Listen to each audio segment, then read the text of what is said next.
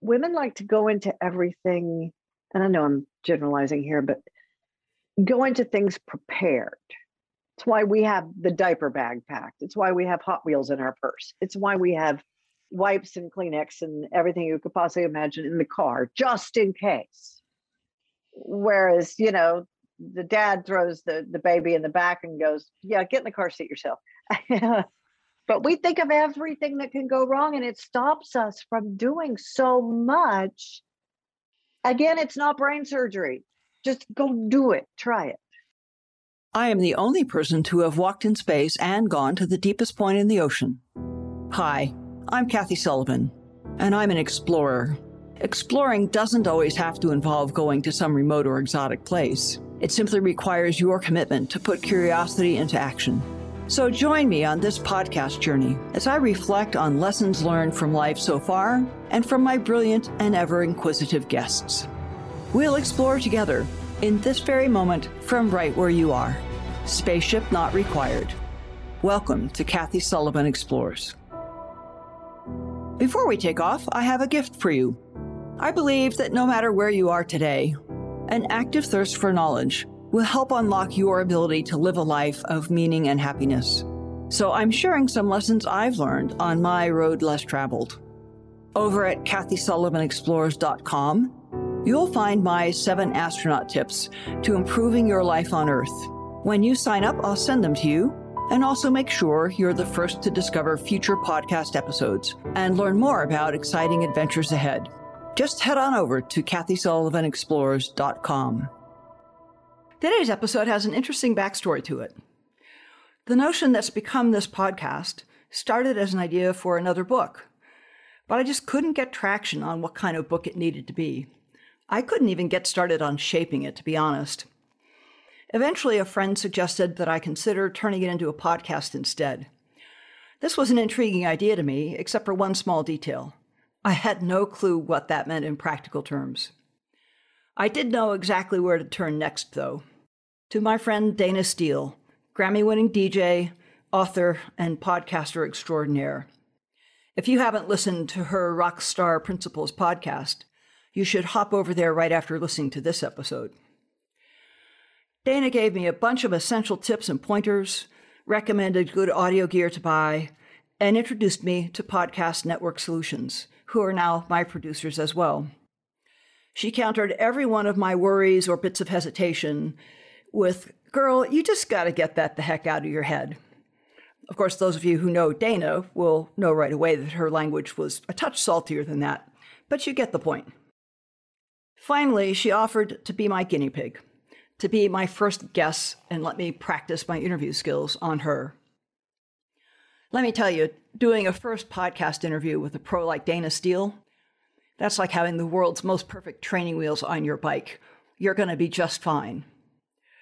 I've still hesitated to air the interview with her, though, because it would bear my very novice skills and probably embarrass me a bit.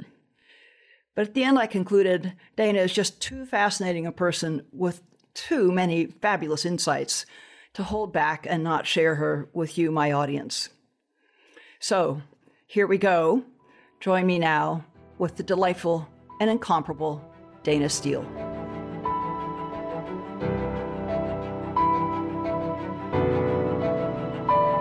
So, Ms. Dayna, longtime friend, but man, First Lady of Rock and Roll. You have all these super cool titles and astonishing group of friends. I never cease to be dazzled by you.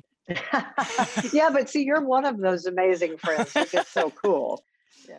All of my rock friends are much more impressed with my astronaut friends than they are my rock friends. So yeah, well, it's probably, each of us reflecting on the skills we're not sure we have within us, right? And admiring the others.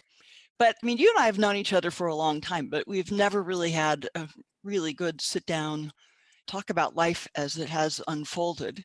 And that's what I'd love to hear a little more about from you today. Ask away. I'm an open book. As I tell people, I pose, nude and pregnant for the cover of a magazine. I have no secrets. Clearly. So you are known as the First Lady of Rock and Roll, at least in the Houston radio world. And you started your radio career, if I have the story right, on a dare. On a dare at Texas A&M. I went to college I was 16 when I backed out of the driveway. And that first week on campus for freshman orientation, I turned 17. But, who knows what they want to do at that age.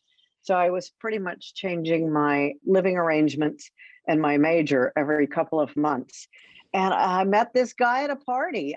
He was so cute. He was a DJ at the big top 40 station in Bryan, Texas. And he was making fun of the new student radio station that they had just announced at Texas A&M. And I auditioned for it thinking it would impress him and I would get a date. I never got a date, but I got the job. And the minute I put on those headphones, I just, I was tiny. I was bullied. I was a geek. I was thrown into the group of mean girls because our parents all worked together. And so they tolerated me. And I could be anybody I wanted in that room because all you could do was hear my voice. And I sounded older and I sounded sexier and I sounded cool. And I was all these things that I wasn't. And I was talking about this with my middle son the other day, and I didn't realize he had never heard the story, but I was probably 50 before I stopped worrying about imposter syndrome, where, somebody's going to walk up to you and go, wait a minute, you're not the cool Dayna Steele. You're geeky Dayna Nicholson. You're that weird girl who liked math and, went to college early. But anyway, I guess that's why I loved it. And I was so confused as to what I wanted to be when I grew up. I heard a radio station in Houston advertising for a sales secretary, an admin position. And I thought, well, that'll at least get my foot in the door. I can come back home. My parents were extremely understanding. They were like, you know what? You're getting ready to turn 18. You can always go back to college. We were worried you went so soon to begin with. So I came back and took this job. And it was the first time I learned to always speak up for what you want, always verbalize what job you want, where you want to be, who you want to meet, what you want to do, because you never know who's listening. And after 3 weeks, I went into the program director's office at this big powerhouse rock station and told him that I actually had a license, because you had to have a license back then. And I told him I was licensed and I had experience, and I maybe told a little white lie to get my foot in the door. And he basically laughed at me and threw me out of his office. And that night, the midnight to 6 DJ didn't show up. And the program director and the other guys were too high to go on the air. And so they knew I lived with a roommate a couple blocks away. So they called and woke me up and said, great, I'm going to be on the air. Get on the air. And he didn't show up again the next night. And they ended up firing him. They promoted the weekend guy overnight and gave me the weekend guy shift. So Friday, Saturday, and Sunday, I would come in at 11:30 at night, work till 6 in the morning. And then on Mondays, I had to be back at 8 to do my admin job. I guess I did that for about 2 or 3 months. And I mean, I was always there. I was filing records. I was making coffee. I was cleaning the kitchen, whatever. And then they changed the format to disco, and everybody either got fired or quit. And all of a sudden I was a full-time DJ. And I appreciate disco for that, but I hate disco. So there you go. Yeah, there's a debt of gratitude there, though. So tell me a little more about who the young Dayna was before this, because stepping off to college at 16 it's one of those pretty big moments. Going to college is a step out moment for everybody, but more about the Dayna in Houston, Texas, Dayna Nicholson growing up. And I was really fortunate that my dad was an entrepreneur and a dreamer. He would bring my Barbies played office. My dad would bring me home fresh bottles of Whiteout, which I still love. And he'd bring me home Letterhead. This is at 5. I just loved the thought of being a career woman. I don't know what career, and then my mom was the nurturer. Everybody was always at our house for dinner or drinks or hanging out or watching TV. When I got older, anytime anybody ran away, they ran away to our house, which was really screwed when you were a teenager, because you couldn't run away to anyone else's because everyone was at your house. But she was the one, never met a stranger. And I just really got the best of both of them. My dad was horrible with money. My mother was great with money. Fortunately, I got that, from them as well. I loved school. I loved reading. I loved Mrs. Griswold in the second grade. I love the internet because I've been able to go back over the years and, find Claudia, the housekeeper that pretty much raised me as a kid. In fact, I just took her to get her vaccines. We hadn't seen each other in 40 years, and I tracked her down and said, "Do you need a vaccine?"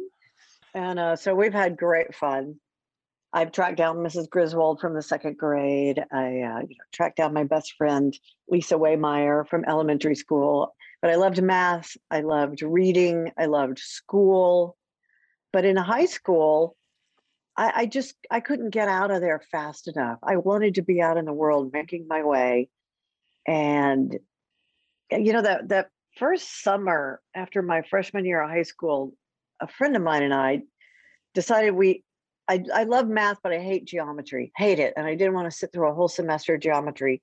And we learned they were offering geometry in summer school for all the kids who had flunked it, but we could take it and get the credit and only have to take geometry for 6 weeks. And it was kind of unique. No one had ever asked to do that. So the school let us do it. And then Mike and I did it again the next summer for a history course.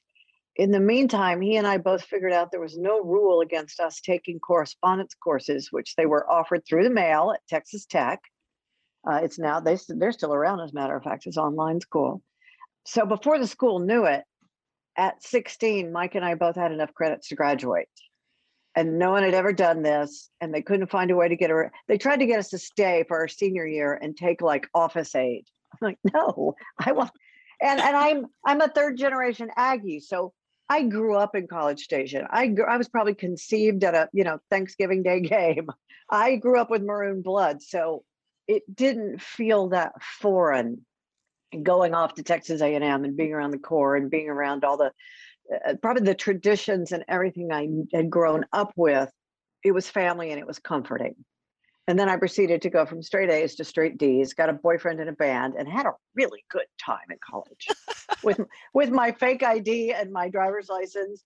And that was the other thing. I got my driver's license when I was 15, a year early. The Fort Bend County Protective Services for Kids, whatever they were called back then, knew how good I was at math and wanted me to come and tutor some of the kids that they were fostering or whatever. So they pretty much offered to give me a driver's license. I would have to sit. Remember when the phone book was really like 2-3 inches thick? I would have to sit on a phone book and then put a pillow on top of that so I could see over the dashboard of the fake panel station wagon. And then I would hang my arm out so I would look cool, but I'm little. So I'd have to roll the window up a little bit so that I could rest my elbow so that I looked cool hanging out in the fake wood panel station wagon. But I was in a hurry. That's the long version. The short version is I was in a hurry. I wanted to get in the world. That shows up so clearly through you to this day, all the energy that you bring to everything you've ever done. So the idea for this podcast series, as we've talked about, came from the notion of stepping out of things. And people hear I've stepped out of a spaceship. Something I've never heard someone say when they learned that was, oh yeah, I did something like that too. Well, I do have a question, and I know you're interviewing me, so can I ask my question real quick? Ask my question. So I know all the training you guys do. I've been privy to some of it, officially and unofficially, when some fans invited me to NASA to go through, some of your training. And it's all so well done. What were some of the first things that went through your mind when the door opened, the hatch opened, and you looked out into the void of space? What were some of your first thoughts? Yeah, so as good as the training is, there are a couple of things that they have not canned, and they can't train you perfectly for them. And if they ever figure out how to do that, I'm going to rip up the recipe, because these are the things you don't want to be completely prepared for these things. And one is the view of Earth the first time you see it, which truly will pull the breath right out of you. And the other is how fun it is to play and work in zero gravity. So, when you're finally suited up to go outside the big spaceship, you're going to become a spaceship of your own, right? That's what a spacesuit is. It's your very own single pilot, body-shaped spaceship. You were talking about this with A&M. Being in that suit, what it feels like, what it sounds like, how to move in it has become as close to second nature as you can get. So you feel very comfortable. And as we were very excited and focused on the work that's going to get done outside, because it's cool to get to go outside and work outside the spaceship. I mean, that's really where my head was at the time. And the famous family story about that is that my dad was in mission control to watch the spacewalk. He's behind the glass in the viewer gallery. And the doctor, the flight surgeon who's monitoring our heart rate, recognizes him and moves aside the little screen that was set so that other people couldn't watch astronaut heartbeats randomly. So my father's now watching my heartbeat trace as we're going to go out the door. And he would tease me ever after that when they finally gave us the go and we opened the hatch, my heart rate spiked to 78 before settling back to 61. It was ready to go. I'm just so glad nothing cropped up that prevented us from getting outside and getting to go do this amazing thing. I just always wanted to hear an astronaut. I think I hear it more so with SpaceX because everybody's a little looser with not looser with, safety and everything, but everybody seems to be enjoying it more. They're screaming in mission control at JPL or whatever. But I just always wanted somebody to just go, that is so friggin' amazing when the door opens. And y'all are also, that's nominal. I'm like, nominal is not a good word in the rest of the world. Yeah, I think the friggin' amazing wahoo goes through your mind. But yeah. Yeah, but none of you verbalized it. I love the F word. And I would have just been letting it fly because that would have been amazing. Yeah, well, back in those days at NASA, that would have been what you did only if you never wanted to fly in space again. I know. I made NASA very nervous when I started dating Wonder Husband.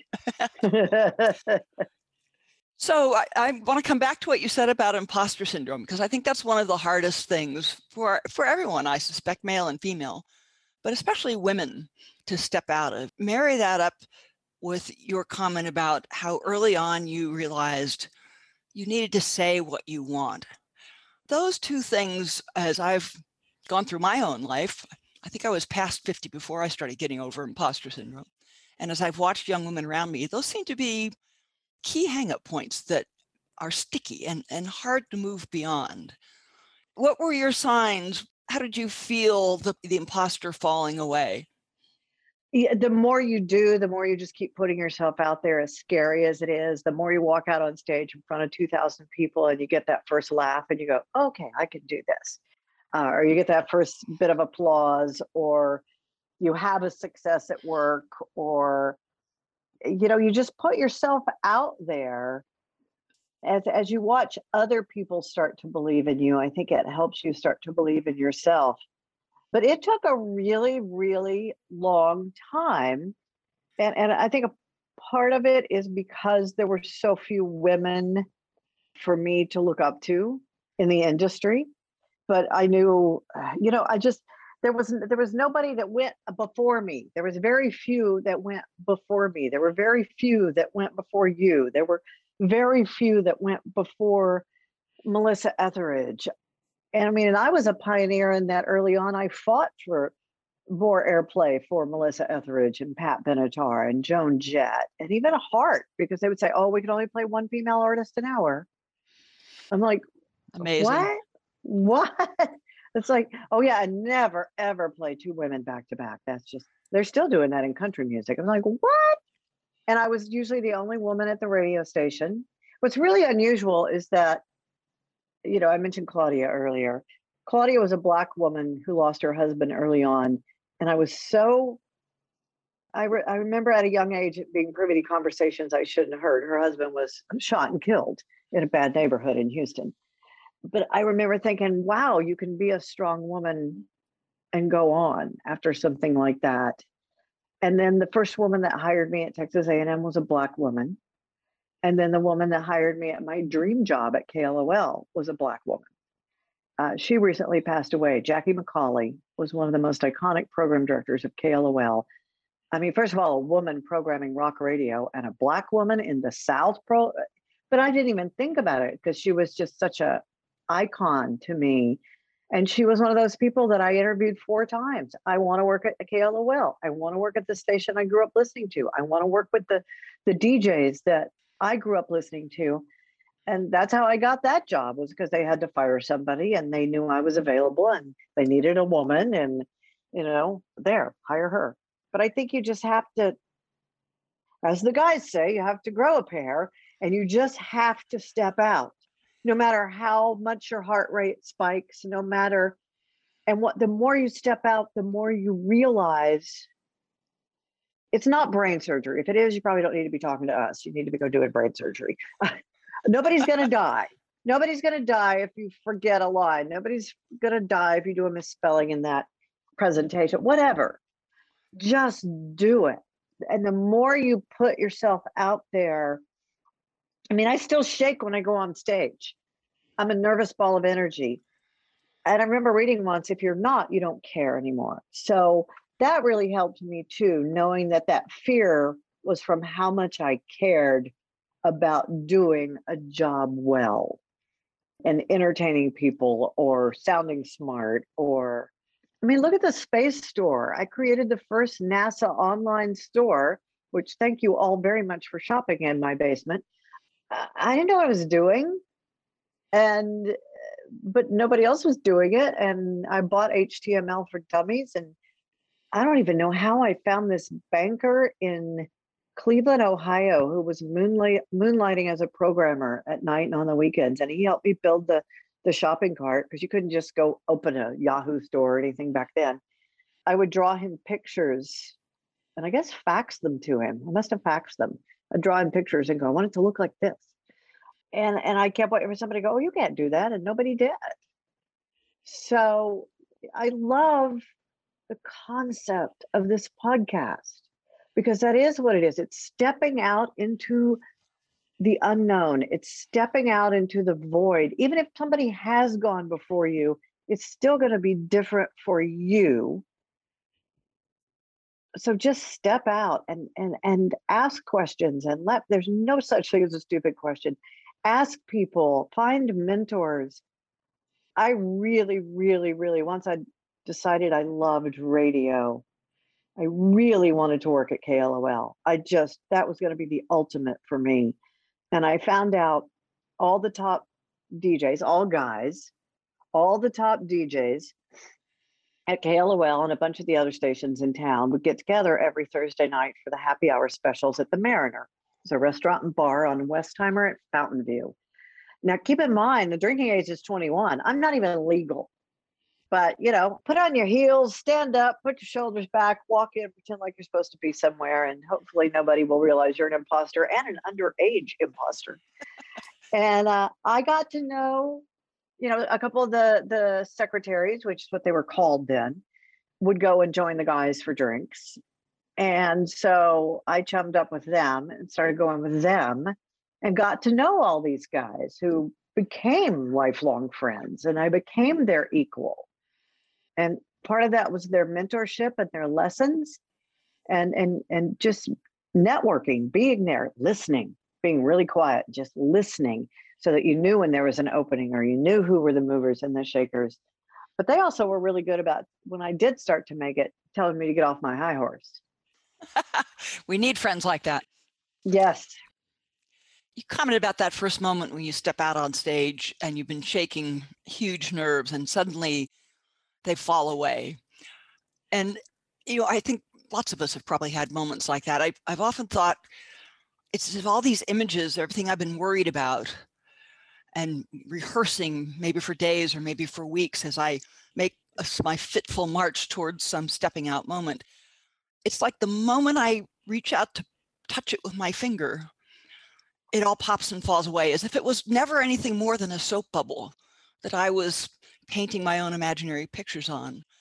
We all have time to build up just everything, especially women. We go through the checklist of everything that can go wrong. We know every bone in the body that our children are going to break. We can come up with a list of absolutely everything that's going to go wrong if we leave them alone with their father. I mean, it's just one thing after another. And then none of it happens. I was thinking that out the other day.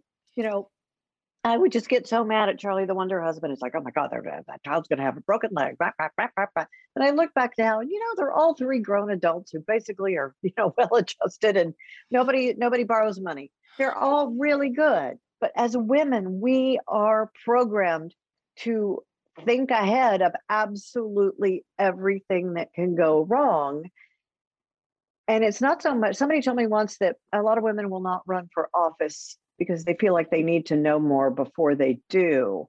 I'm not sure it's that we feel like we need to know more. It's we just go through every single scenario that could happen because we don't know something, because we don't know the difference between two countries, or we don't know what the foreign policy is between Iraq and Iran, or we don't know all of the minutia of Medicare for all, whatever. Women like to go into everything, and I know I'm generalizing here, but go into things prepared. It's why we have the diaper bag packed. It's why we have Hot Wheels in our purse. It's why we have wipes and Kleenex and everything you could possibly imagine in the car, just in case. Whereas, the dad throws the baby in the back and goes, yeah, get in the car seat yourself. But we think of everything that can go wrong, and it stops us from doing so much. Again, it's not brain surgery. Just go do it. Try it. You've been so propelled, as you said, eager to get out in the world, and a goodly, healthy dose of chutzpah as you made, and persistence, not to underestimate and leave out persistence. Has there been any moment in your life, a step out moment in your life that came at you very differently, that had a very different buildup, that was more thrust upon you, or was more life Running for push? Congress. Tell me about that. Running for Congress. I ran in what's considered one of like 15 reddest districts in the country, very rural, very redneck, if we can still say that, very right. And nobody had run before. And my politics very much clashed with the congressman, my representative. And it really bothered me, though, but that for the second election in a row, nobody was going to run. And really, a couple that had run before that, it's a area that had been so gerrymandered that a beloved congressman was literally, they redrew the district lines 2 or 3 times till they finally gerrymandered him out. He was a big proponent of the space program, Nick Lamson, great guy. They finally got him out, though, and by redrawing the line. So it was a bizarre district, just under 8,000 square miles. But it was the fact that democracy requires participation. And I love my country. I cry when I vote every time. You should have seen me the first time my youngest came out of voting the first time. I was like, you'd think I was hurt. I was just sobbing. I was just so proud of him. But to me, it's just such a luxury we have in this country to protest and to vote and all the things that we have in this country. And we couldn't find anybody that was going to run for office. Nobody, it was either it's unwinnable, which we knew going into it, or people were frightened because there's a lot of guns, there's a lot of threatening, there's a lot of, if you run, we will ruin your insurance agency or whatever job you had, you'll be fired, you'll be ostracized from your church, you'll be ostracized from your neighbors. At this point, I've got a pretty thick skin, and I'm like, well, whatever, I had people yell at me because I didn't play Stairway to Heaven enough, or Freebird. So when the group of us that were getting together discussing some big concerns we had in the country at the time, and then the fact that nobody was going to run and we couldn't find anybody, then people started saying, well, why not you? I was like, oh, no. So I was a very reluctant candidate. No one may have seen that, because when I do something, my dad always said, never do a half-assed job, always give 110%. But I would come home and cry. I would come home and just, my family was asleep when I left at 6 in the morning. My family was asleep at 11 at night when I came home. I was exhausted. People yelled at me all day, but I promised I would do it, and I promised I would do it to the best of my ability. So I would cry, and I would have a glass of wine, and I would go to bed. And at 6 o'clock, I'd be ready the next morning when Too Tall picked me up in the pickup truck and gave me my briefing papers, and off we'd go to give speeches and shake hands and kiss babies all day long. And I told everybody I will do it once. And I encourage everybody to do it at least once, so that you know how our country works and you know how our country doesn't work, and how politics work and how politics don't work. But that was one thing I was definitely thrust into, totally out of my comfort zone. You really don't want to say the F word when you're running for Congress. I'm glad I did it, but I have no desire to do it again. But I have a burning desire to teach others how to do it and to encourage others to do it, because somebody's going to step out into it and love it. Love it. I did not love it.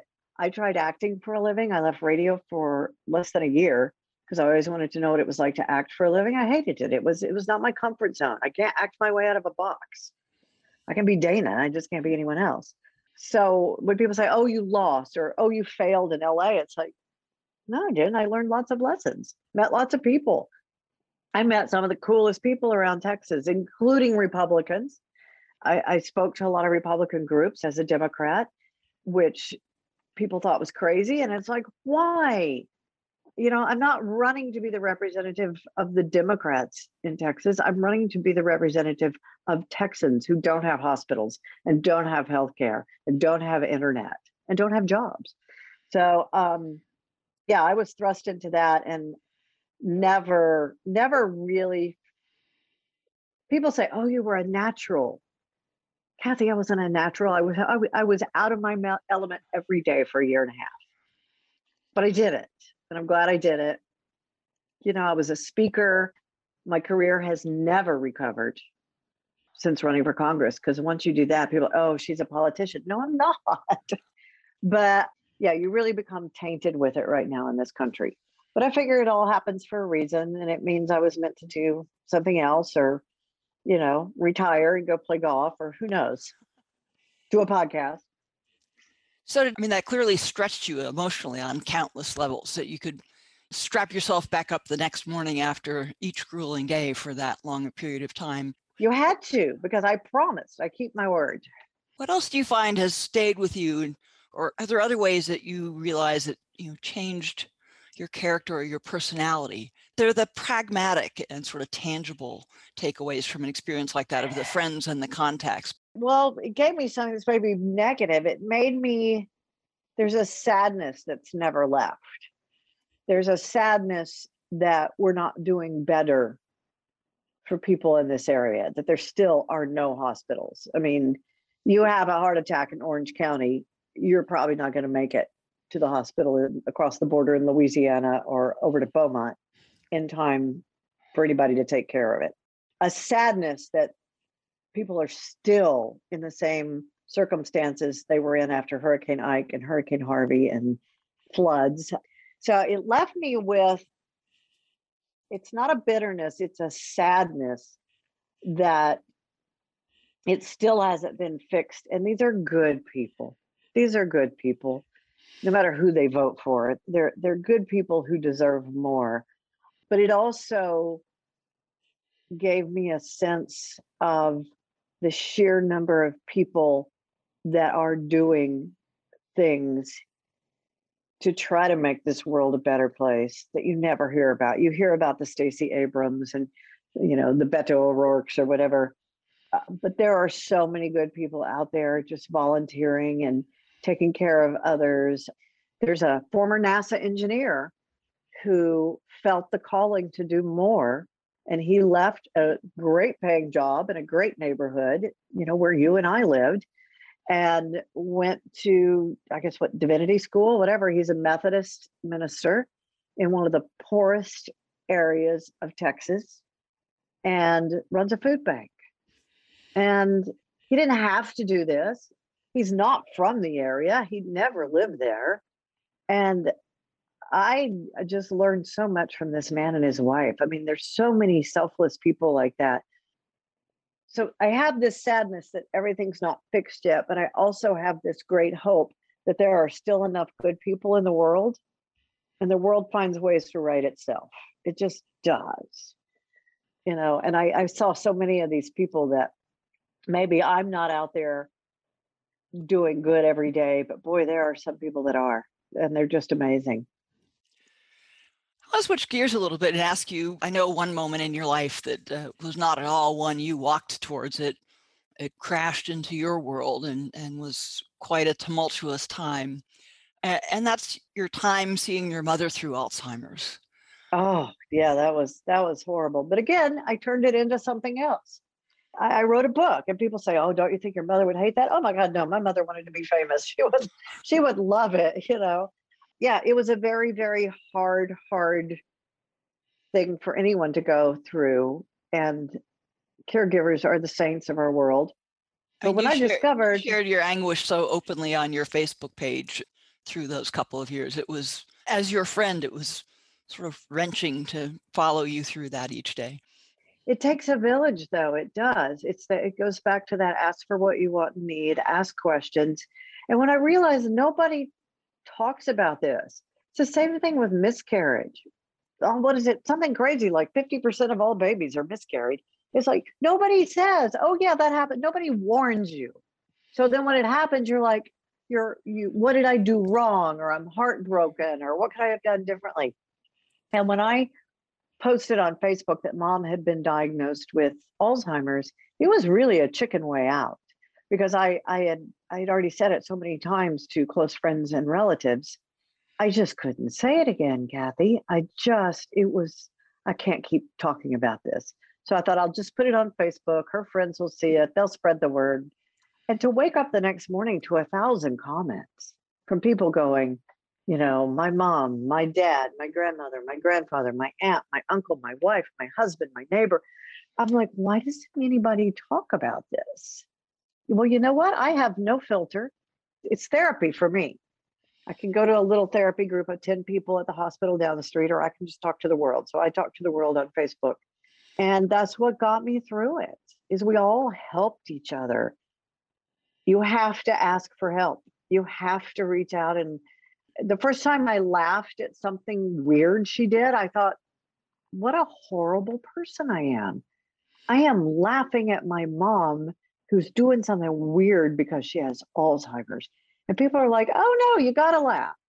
You've got to laugh. One of my favorite stories somebody told me as an example was she walked in on her grandmother who loved soap operas, and she was watching hardcore porn.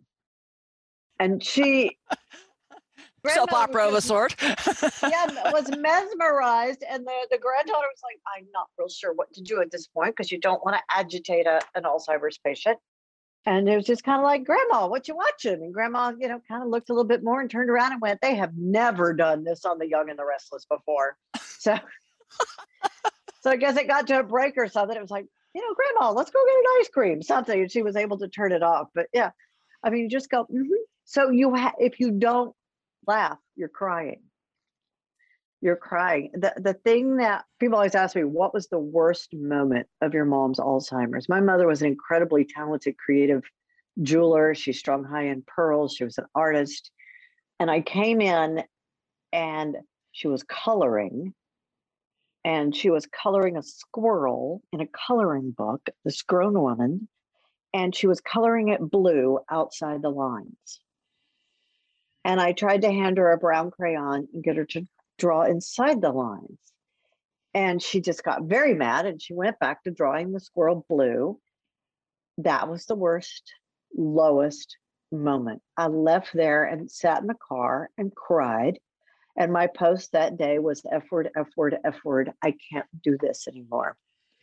And I remember a very prominent, at the time, news anchor in Houston contacted me privately and said, I've been following your journey and I appreciate everything, but you really need to watch your language, which made me laugh. And I felt much better that afternoon when I sent her an email back that said, thank you so much for your kind words. As a writer, finding the perfect word is nirvana. And there was no more perfect word at that particular moment. F you, Dayna. Yeah, pretty spot on. So you did capture this experience in a really wonderful book, Alzheimer's with Friends. Surviving Alzheimer's with Friends, Facebook, and a really big glass of wine. There was a lot of wine involved. And it's going to be a play. It's a play called The Woman in the Mirror. It was supposed to debut last November.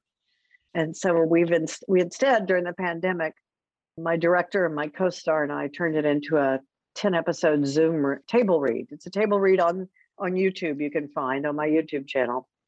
And we're going to try again. We're going to try again to debut it at the Match Theater Complex in Houston the first 2 weeks of November. So we'll see.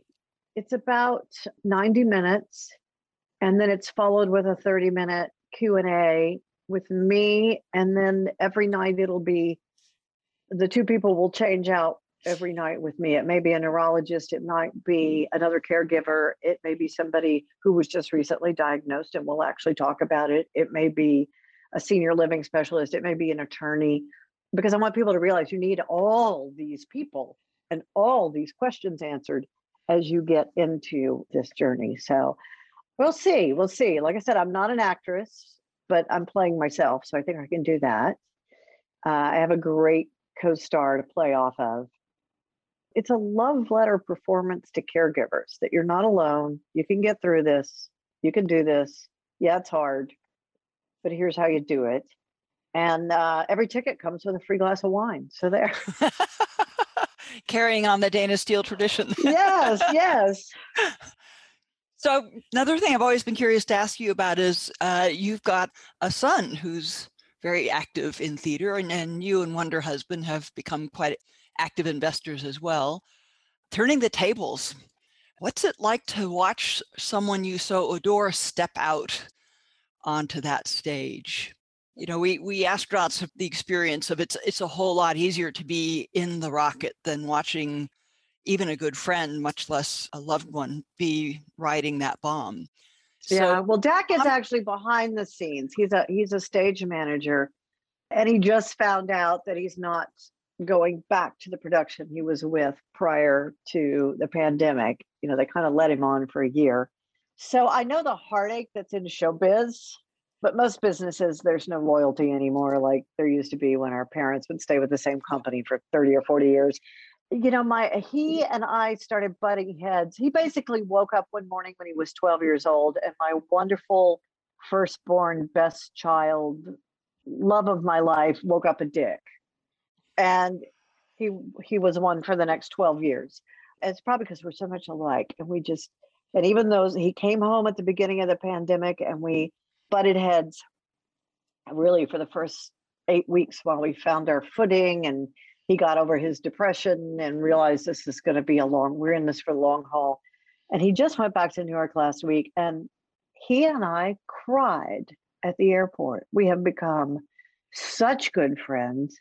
And to see, I'm not as worried about him now in the world of theater because I've seen what a fantastic young man we raised. And he's smart, and damn, he can negotiate. Boy, he got a lot of stuff from me the last year. He can negotiate like crazy.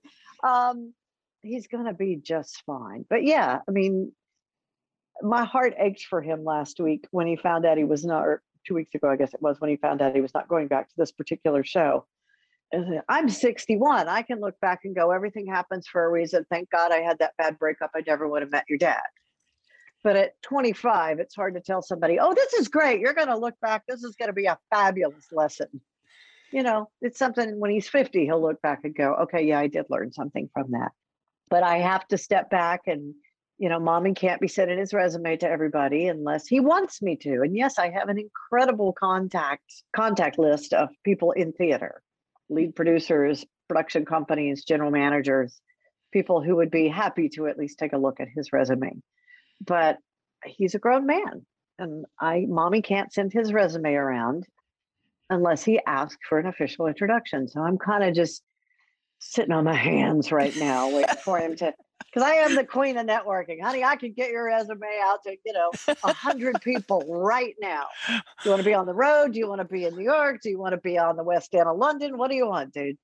But he knows what we do. He knows what we produce. I'm glad you asked that, though, because I'm very close to, we've had some great success in theater. We have Come From Away worldwide, and we have Tina the musical on Broadway. And we're very proud to announce we now have Cinderella with Andrew Lloyd Webber on the West End in London, which is going to be fantastic. But we've always been investors. And I think that's my next step out is I've been asked to join a lead producer in New York and become an actual producer, which means you go out and ask people for money. And that's the one thing I learned running for Congress. I could never ask for money. I couldn't even ask for my allowance. I would just break out in hives. I can ask anybody for money now. When you run for Congress, you learn. So I'm going to try my hand at actually producing and helping raise money for some productions, and we'll see. Yeah. So what's your prognosis for Broadway coming back and the lights coming back on? Well, And the business model post-pandemic, because it's not going to be pre-pandemic. well, if we can get everybody vaccinated, they just had a concert for 50,000 people a few days ago in New Zealand. If we would all just, wear a mask and get a vaccine, we could be back doing that kind of stuff again. Australia, our Come From Away in Melbourne, opened up again in February, and we've been playing to sold out crowds in Australia. I believe we're getting ready to open in Sydney. We've got a company in Norway that's playing to sold out crowds. You need to send me to your Norway. I know, I Send me want to to go. your Norway place so I can talk to them. Yeah, well, they're doing it in Norwegian. Yes.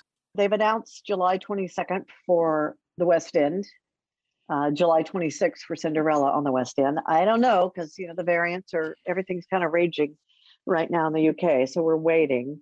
And then what we're hearing, and don't hold me to this, but what we're hearing is, rehearsals in August, maybe some soft openings in September on Broadway, and the tours picking up again in October. They're hoping that, enough people will be vaccinated by then that you won't have to necessarily leave empty seats, but people will have to continue wearing their mask, which will be a weird muffled laughter. Yes. Yeah. But so we'll see. In the meantime, our cast and crew for Come From Away Broadway, I think they're right in the middle of it right now. They're filming they've been in quarantine for 2 weeks, and they're doing the performance live on their stage of Broadway, filming it for Netflix, and that'll come out in September on Netflix. I think it's Netflix. So we'll see. And as a speaker, I'm hearing from meeting planners, everybody's just chomping at the bit. They're starting to plan conferences and meetings and things like that, and they expect that industry to just explode once we get to maybe a little bit more of a herd immunity, that people are going to have to get a vaccine. Our economy depends on people wearing a mask and getting the vaccine. It really does. It really does. So I'll get off my soapbox now. Get you down. Oh, you're great on the soapbox. Covered your stepping in out of school and into radio and into retail and into marketing and into writing and walking through Alzheimer's with your mother and then turning it into a wonderful book that can help so many people who are going to have to face that march themselves.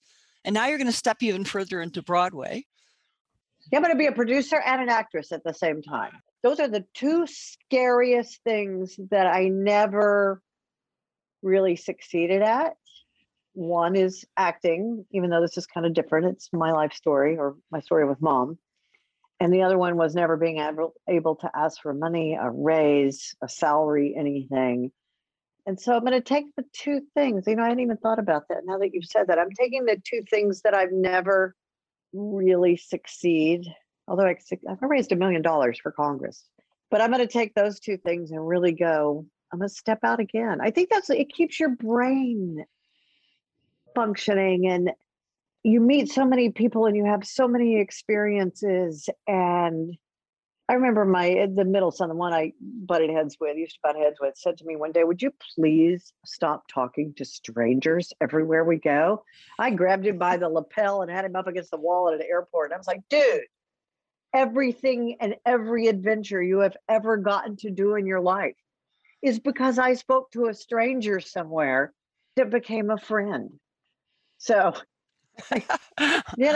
Mama's not going to stop. No.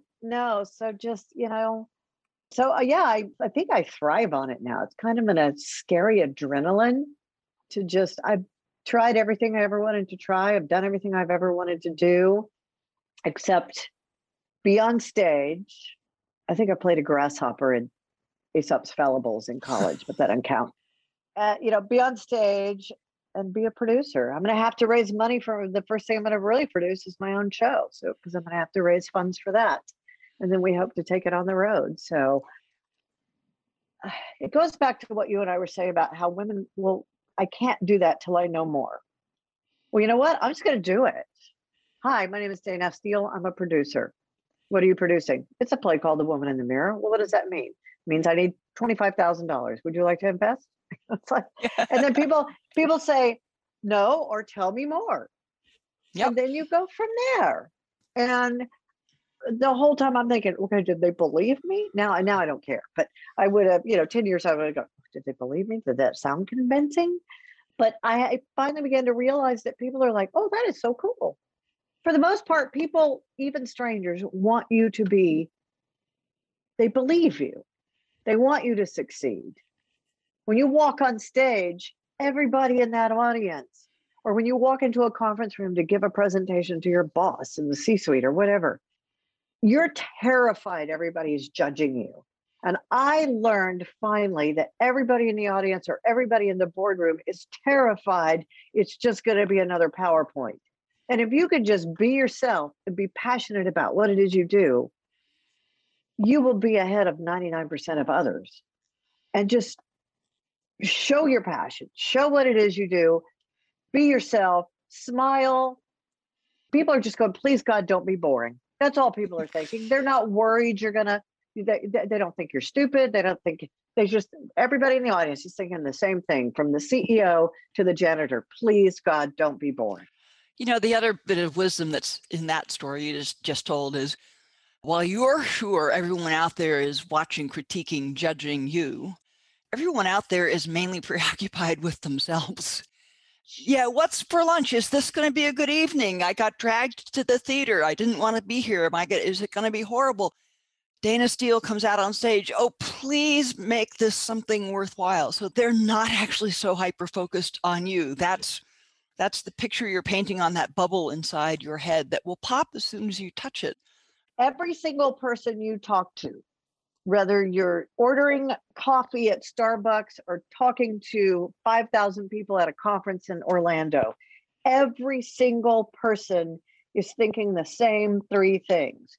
What's in it for me? What's in it for me? And what's in it for me? If you can figure out how to give these people something that's about them, for the barista, it's just give them a smile and a tip. That's all they want. And for the audience, just bring them some little tidbits of joy that works for you or whatever. Be passionate about whatever it is you're up there talking about. But that's all everybody's thinking about is what's in it for me? What's for lunch? I wonder where she got that shirt. It's cold in here. It's hot in here. Just remember, they're all thinking about themselves. Yep.